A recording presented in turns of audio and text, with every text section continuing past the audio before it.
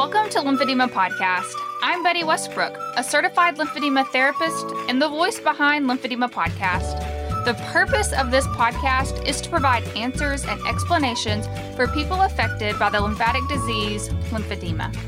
This podcast is for patients, family members, medical professionals, and anyone interested in lymphedema. Each month, I will discuss a new topic related to this disease to help you learn more and navigate better your journey ahead. Between shows, you can catch me on IGTV or Instagram TV, as well as monthly live Q&A sessions. I'm so passionate about teaching others about lymphedema that I created this podcast just for you. Thanks for joining me. I hope you're ready to learn something new today. Disclaimer. As a certified lymphedema therapist, all information provided is based on my professional experiences and education. I recommend that anyone who feels they have lymphedema or have been medically diagnosed with lymphedema seek in-person medical treatment from a certified lymphedema therapist. Hello, and welcome back to episode 57 of Lymphedema Podcast. Last week, we heard part 1 of the 3-part series conversation with Dr. Chen on lymphedema surgery. Today, we continue that talk with part 2. In general, patient asks, would I be a surgical candidate? Nearly everybody is a surgical candidate for lymphatic reconstruction. As I said, it's not a second-line treatment.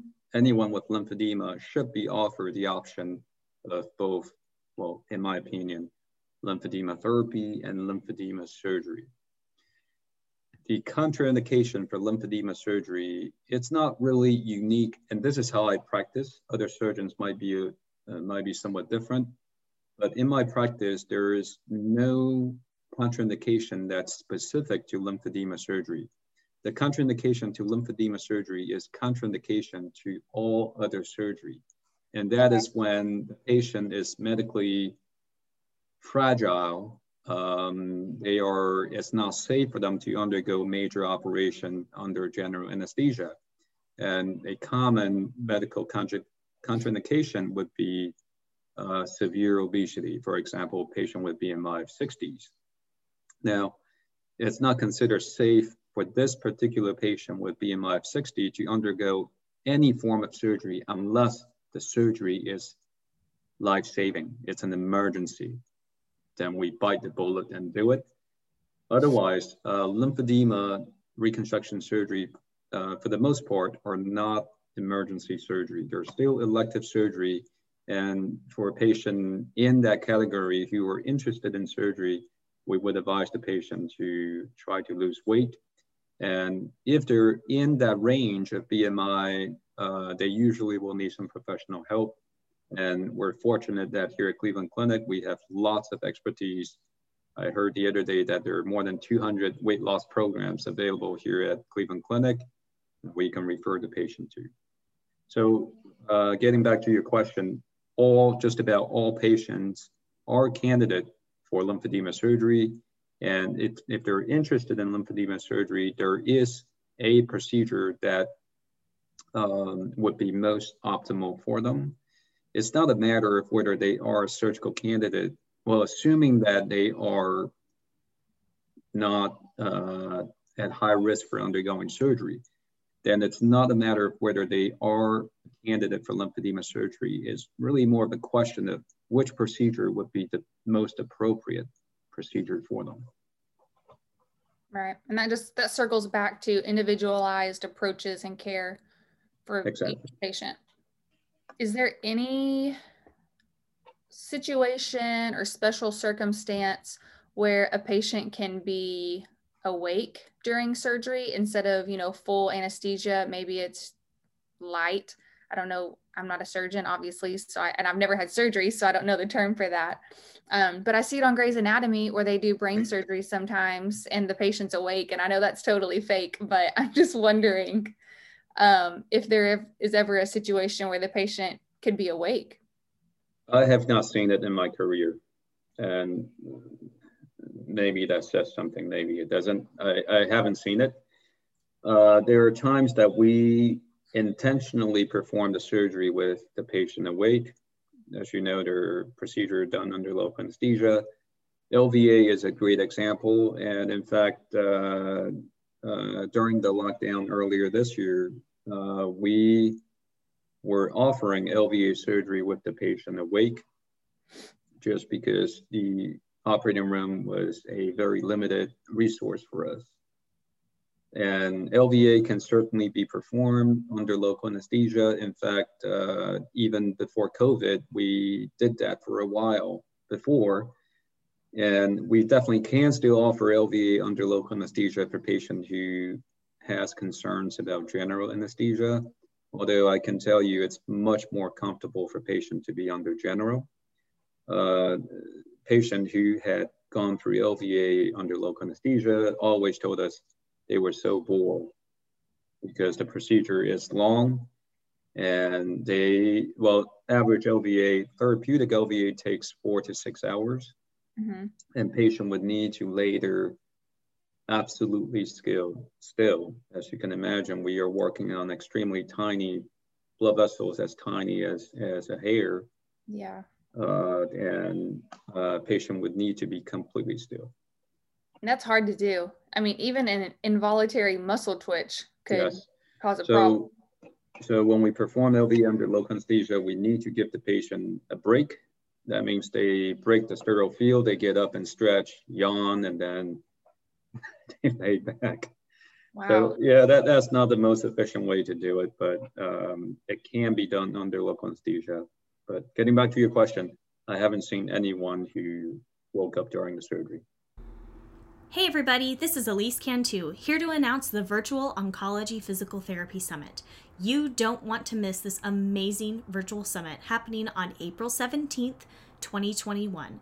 We're covering topics like lymphedema, chemotherapy-induced peripheral neuropathy, cancer survivorship, and how to navigate OncoPT as a new professional. You don't want to miss it. Early bird tickets are on sale now through February 28th, and I'll see you at the summit. Well, I want to talk a little bit about what I think I consider a special population in the lymphedema world, pediatrics. Is this an option for kiddos?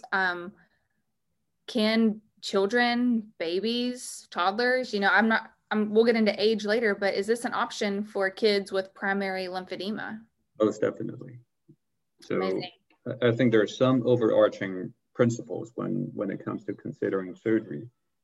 We're considering different treatment options, more invasive, higher risk, but higher gain treatment option compared to more conservative treatment options. In general, the younger the patient, the more lifespan ahead of them, the more aggressive, the more fundamental a treatment you want to err towards, just because this person has a long expected productive lifespan ahead of them compared to someone in their 80s. Right. It's not that we are treating our patients differently. We are treating our patients differently, but we want to offer the patient the best treatment for them. So for an 80-year-old, it may not be as important to try to aim for the cure.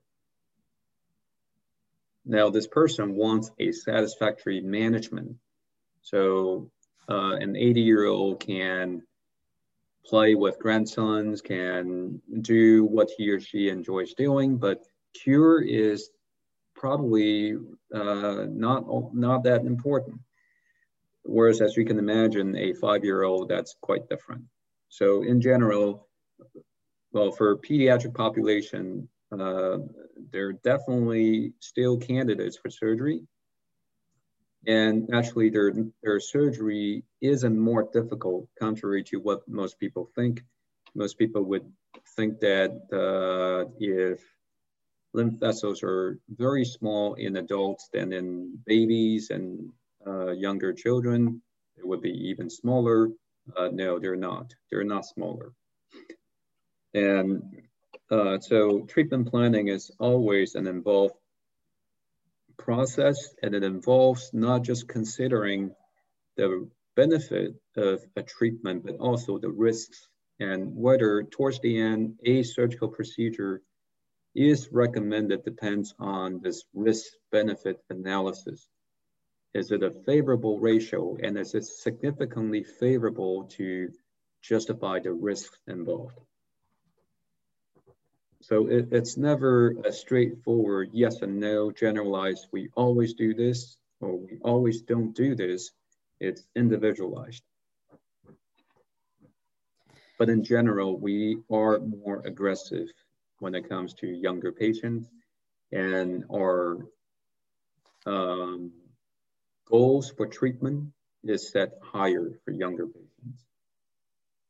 That's great. Meaning we want to, of course, best case scenario, achieve cure. Short of achieving cure, we aim for a higher functional status. And so much like I asked just for general population about qualifications or contraindications, I'm thinking specifically to a case that but it's the study with Dr. Sevick in Houston. She invited me into that procedure or study with her daughter, where the findings were basically that in her daughter's hands, there were no lymphatic vessels. There was no lymph flow.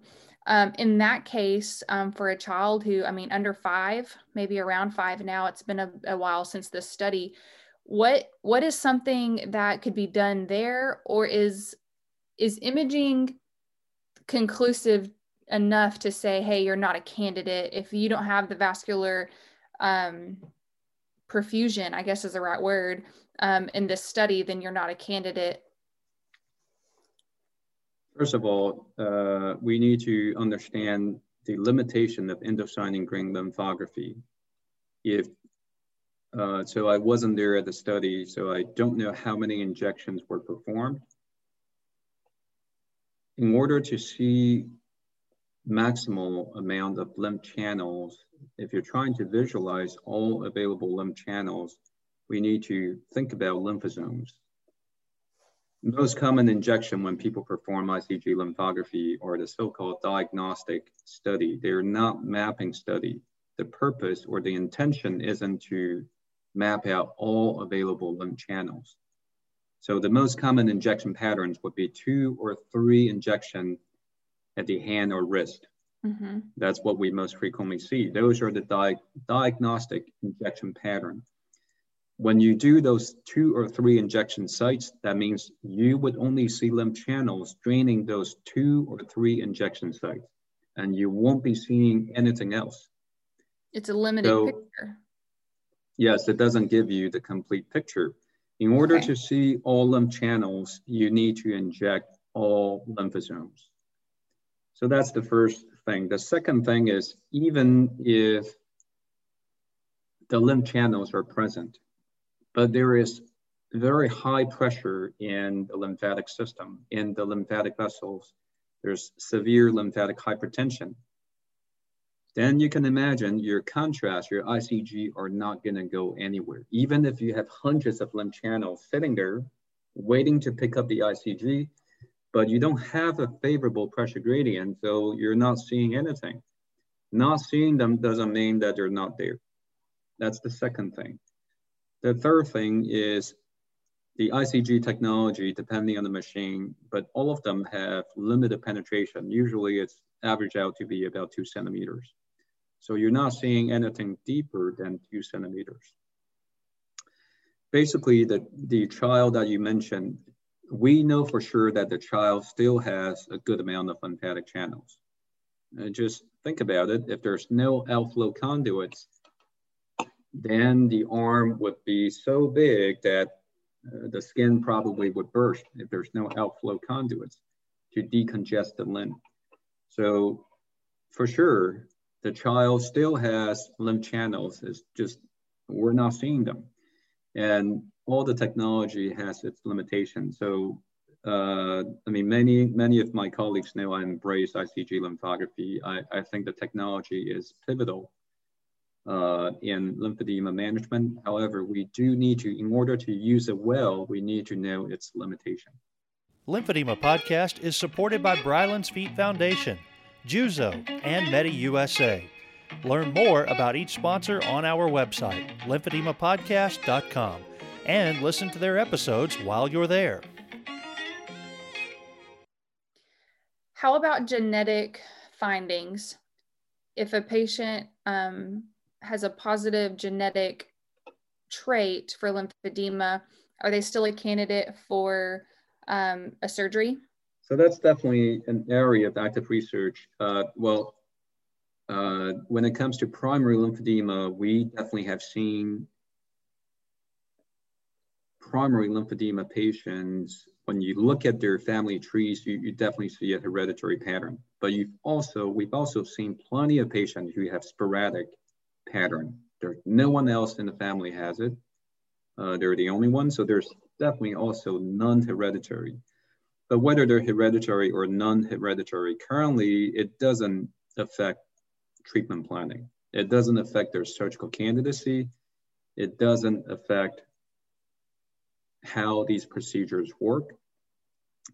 When it comes to primary lymphedema, probably what would affect surgical treatment planning and how well the surgery will work is how severe is their hypoplasia or underdevelopment. Someone who's 90% developed would behave very differently than someone who's only 10% developed, as you can imagine. I think that's great news. I'm kind of trying to take it all in.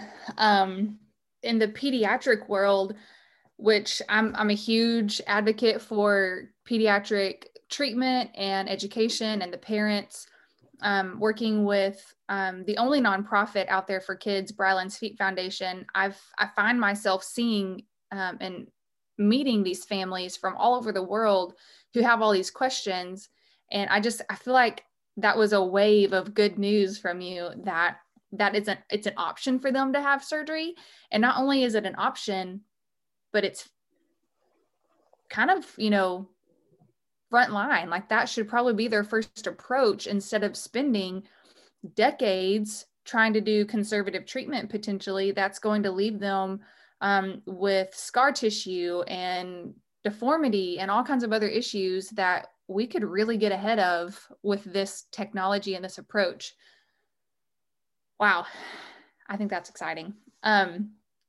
So we kind of talked about it a little bit, but is there an age limit? How old, how young, what's the sweet spot for getting these kids in? What can you tell me about that on age? So when it comes to how young, how I think we kind of briefly mentioned that there isn't a upper age limit. The most senior patient that I had was 88. Mm-hmm. And there's also isn't really a lower age limit on how old or young a patient can undergo surgery. Really, the contraindication is, again, medical. Is it safe for the patient to undergo general anesthesia? Is it safe for the patient to undergo surgery? In general, when the patient is really young, there's some anesthetic consideration also. And also, when the patient was really young, due to the patient's inability to follow commands and cooperate, sometimes we don't get the best evaluation. For example, it's a major project to perform ICG lymphography in a child who can't communicate well, who can't tolerate needle stick without putting the child under sedation. So all these are really more of a consideration resulting in or offering surgery to someone who's really young, say 4-year-old, 3-year-old, difficult. It's not so much their age, it's other age-related factors such as their inability to cooperate and our inability to perform a proper diagnostic workup. I can tell you the ICG lymphography that I witnessed, not only was it difficult, I would say it was traumatic for everyone in the room, especially the little girl. I stayed with that family in the hotel that night, and I left earlier the next morning. And she woke up in the middle of the night. She was just screaming, and the poor mother had to sit and hold her during the treatment. And she was about 3 at the time. So that's just really young. And they were really thankful to be able to be in the study. But I know that at that young of an age, it was traumatic for her. I'm a mother now. I wasn't a mother then. And for me, it was hard. And I'm almost about to cry now thinking if I had to hold my son down like that for 3-4 hours while they tried to look, between his arms and legs, and it was traumatic. So I totally understand what you're saying, that needs to be a consideration. If the parents see, this is present at birth. So say they have primary lymphedema, it's evident at birth, and they are advised to, use conservative treatment, maybe the first 4 years. Would you say that they would still have favorable outcomes still if they wait an extended amount of time instead of trying to have surgery sooner rather than waiting? As I said, it's benefit versus risks. If the patient at birth already shows severe swelling, and we can, even without having performed imaging study, speculate the child most likely has fairly severe hypoplasia. In that case, it would be worthwhile to perform ICG lymphography early. And by the way, ICG lymphography, a lot of patients are saying that it's the most painful experience in their life. It's worse than childbirth. It shouldn't be the case, but how to perform ICG lymphography with a lot less pain to increase comfort, that's really a separate discussion. So we won't go into it right now. But as I said, if the child presented at birth with really severe swelling, then there's concern about severe hypoplasia, then imaging study, there needs to be an early evaluation of the lymphatic system. And timing is important. But before we decide whether we can wait or we need to offer more timely intervention would depend on, of course, where the patient stands. So if the patient is at a phase that LVA surgery, we expect favorable outcome from LVA surgery, and we see that this patient is about to move on, is at the verge of moving on to the next phase, and next phase would likely result in much less efficacy from LVA, then we should consider offering surgery earlier. I'll give you another example. On the other hand, if the patient has demonstrated stability, we had an initial, and this is why ICG lymphography is so valuable. Let's say patient had an ICG lymphography at age 2, and then in 6 months down the road or a year later, we repeated the ICG lymphography and we saw no changes. Then that demonstrates stability. And ICG lymphography, when performed properly, is extremely sensitive. It will pick up changes way earlier than patient feeling anything. Most frequently, we would detect changes in underlying lymphatic system without the patient feeling a difference. Okay. Both favorable changes and adverse changes. Patients were improving or worsening without the patient knowing. So these will definitely affect treatment planning. That's good to know. So basically, it's customized and it's individualized, and it's much like, the approach with the adults. You kind of assess the situation and you see if and what works best. So I think that that's great. I love your approach. I love that it's not cookie cutter. I feel like you cannot be cookie cutter in the lymphedema world. Not every treatment and every protocol will work for the same patient. So I appreciate that about your approach. I'm sure there are many students learning from you to really think outside of the box and assess the whole patient and the whole situation. So I appreciate the work you're doing. And really the students you're grooming, I should say. That's kind of an extra little side note there. I wasn't planning to talk about that, but I think that's great how you're really just building up the next generation of surgeons, and your work will continue, and it's exciting. That's all for today's conversation with Dr. Chen. Join me next week for the final installment of our conversation on lymphedema surgery and his novel approach for lymphatic reconstruction, devascularized lymph vessel transfer. Mother Teresa says, loneliness and the feeling of being unwanted is the most terrible poverty. This podcast is here for you to find friendship and a community for your journey with lymphedema. I hope you enjoyed learning more about lymphatic surgery with Dr. Chen today. Email me with your story if you would like to share, lymphedemapodcast@gmail.com. Or visit the website, lymphedemapodcast.com, to submit a topic for another episode.